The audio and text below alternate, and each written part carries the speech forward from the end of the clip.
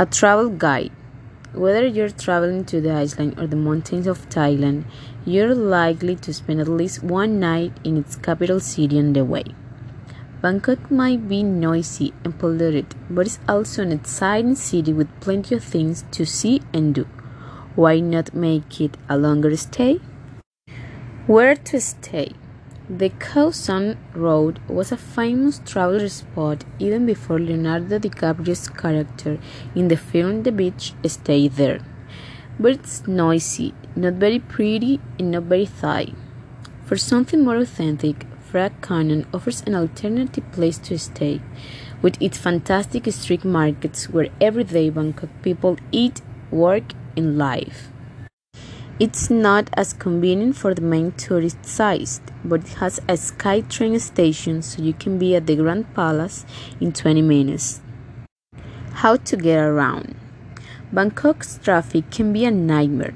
Sure, you can easily take a taxi if you want to spend hours stuck in traffic jams, but there are two much better ways to get around the city.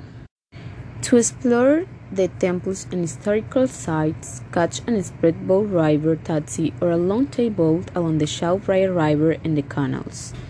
For the modern part of the city, the SkyTrain is a fast, cheap way to travel from the river to the shopping malls and nightlife of Sukhumvit and the famous Chatuchak street market.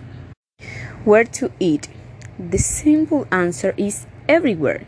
Thai street food is among the best in the world, and for around $5 you can eat a filling and delicious meal. Some food stands have little plastic seats where you can sit and eat, and they cook the same dish over and over, like fried chicken on rice or pad thai noodles. Head for Chinatown, Jawar Street, and choose whatever looks most interesting from the many excellent Chinese and Thai restaurants and food stands. What to do? After you've seen the main sites like the giant Buddha and the Temple of Wat Pho and the spectacular Grand Palace and shopped at Chatuchak Market, check out the snake farm and live snake show. You can even touch a snake yourself if you want to.